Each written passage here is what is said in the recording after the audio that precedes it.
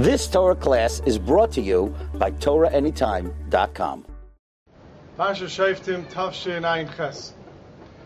Parsha starts off Shoftim v'Sheitrim Titin Lecha B'Chol Sharecha.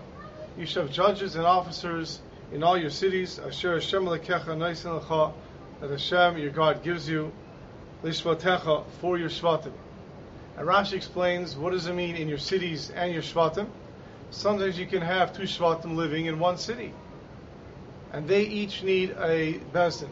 Sometimes you can have one Shevet living in two cities. And we don't go by the Shevet then we go by the city, and even though it's one Shevet, they will need a judge, a Bezdin in each city. That's Shoftim. What are Sheitrim? So Rashi explains, Shoftim are those HaPeskim Esidin who give the judgment. And what are Sheitrim? HaReidin Esa'am. Those are the ones who impose authority over the people. Achar Mitzvasam, after the judges give their psak. B'makil Rutzua, with a stick and with a strap. Achikiba Olav as din HaShofet, until they accept the din of the judge. And as the Gemara tells us, Im Ein Sheitrim Ein Shoftim. If you don't have officers imposing the rule of the judges, then you don't even have judges. Which brings us to nowadays, the Baruch Hashem, we have Bezdin. Someone has an issue, of course they go to Bezdin. We don't go to secular court, Chas v'Shalom. But we don't have officers to enforce it. And therefore, our Batei Dinim are not that effective, unfortunately. And this is so important for us that we actually include this in part of our Shemona Esrei, as we daven, Hashiva Shavteinik V'Rashaina V'Etzenik V'Atchila. We daven to Hashem, restore our judges as in earlier times, our advisors as originally. Because if we would have the Bezdin of old, then V'Haster Mimenu Yogin V'Anocha, it would remove from us our sorrow and our sighing. But we don't have that today, and that's why we daven for that in Shemona Esrei. I always wondered, as we daven to have proper judges and proper dayanim, what do the dayanim themselves daven for? Can you imagine a person is a dayan on a bezdin all day? He's a judge all day. Comes time to daven mincha, he finishes working in the bezdin the whole day, and now he comes to Shemona Esrei and he starts to daven Hashiva Shavteinu K'V'Rashainu V'Etzenik V'Atchila. Is he saying that what he does is not good? I mean, he's a judge, he's a dayan, and he's still davening that we should have our judges of old? What does he think he's doing? With the following story, perhaps we can understand what this means. There was a big Talmud Chacham named Rav Aaron HaKayin. Rav Aaron Kayin, that was his last name. And he was trying to get a position as a Rav in a certain town, and it boiled down to him and someone else. And then they made the decision, and they chose the other fellow, and they did not choose him. And Rav Aaron was very, very upset, because he felt he had a lot to offer, and he just felt very sad. He turned to his father-in-law for encouragement. His father-in-law was none other than the Chavetz Chaim, Yisrael Meir. He turns to his father-in-law for encouragement, and his father-in-law tells him, look, there's no rush to be a Rav, you have plenty of time to be a Rav. When the time comes, you'll be a Rav. And he was mollified, he was okay with that. But after another 2-3 weeks passed, he once again started to bother him. And he really, really wanted such a position. And he turned to his father-in-law again. And this time his father-in-law sat him down and he says, listen here, I'm going to tell you something on the condition you promised me not to reveal it to anybody as long as I'm still alive.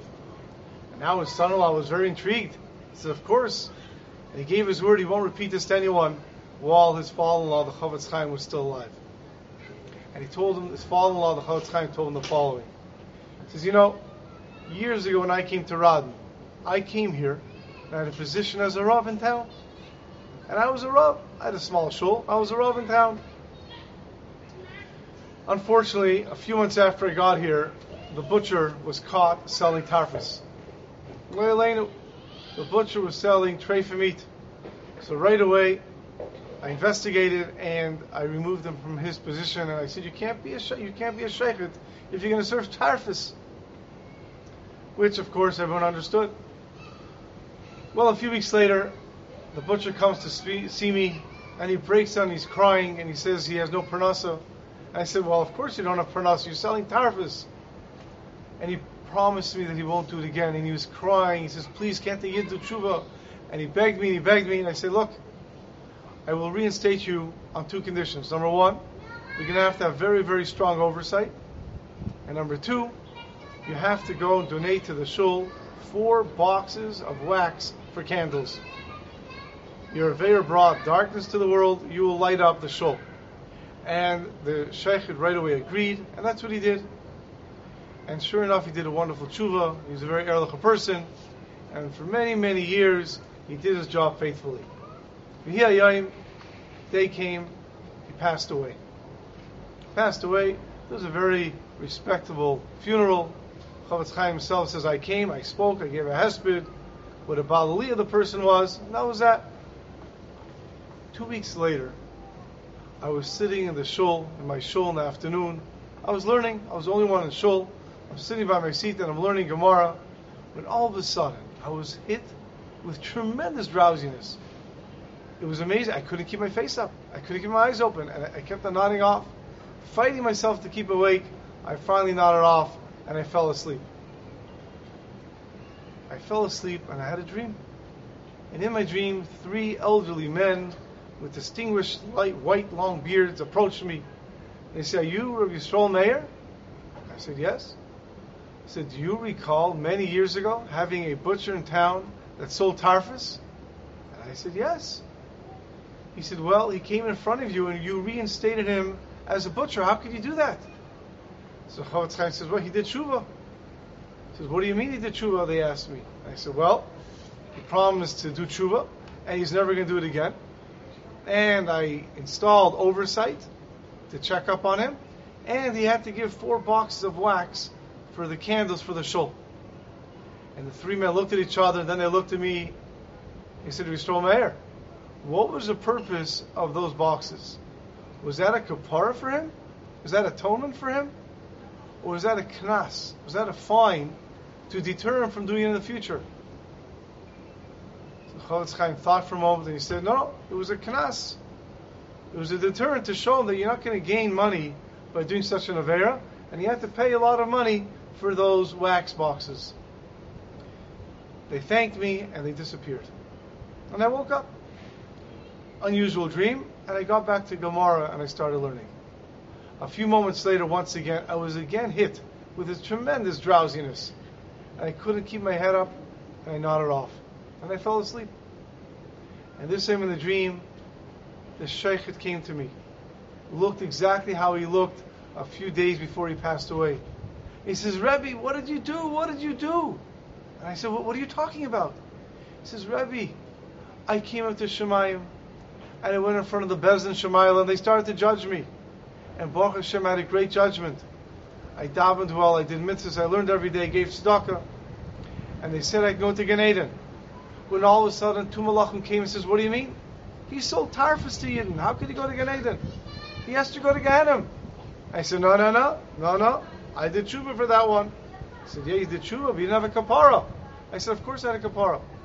The Chofetz Chaim directed me to give 4 boxes of wax to the shul. And the Bezdin says, no, that wasn't a kapara, that was a knas. And I said, no, that was a kapara. They said, okay, let's go ask the Chofetz Chaim.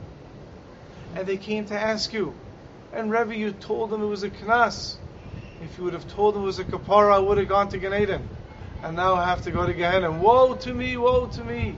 And he was crying. And he left.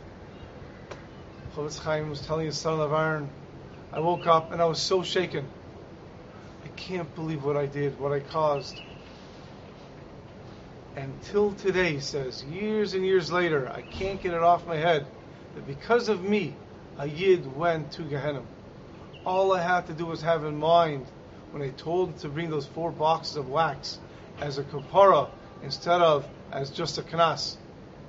If I would have just had in mind, besides for a knas, it should also be kapara, I would have saved another Yid from going to Gehenna. That is why he tells his son-in-law, that is why there's no rush to be a Rav and to take upon yourself such a heavy, heavy duty, such a heavy, heavy responsibility. Because if we would go and be like Hashiva Shavteni Kavarishayna, then it will be V'hasar Mimeni Yogein V'anacha. If we would judge the right way, we have the proper Siyat Deshmaya, it would take away from us the sorrow and the sighing. Have a wonderful Shabbos. You've just experienced another Torah class brought to you by TorahAnytime.com.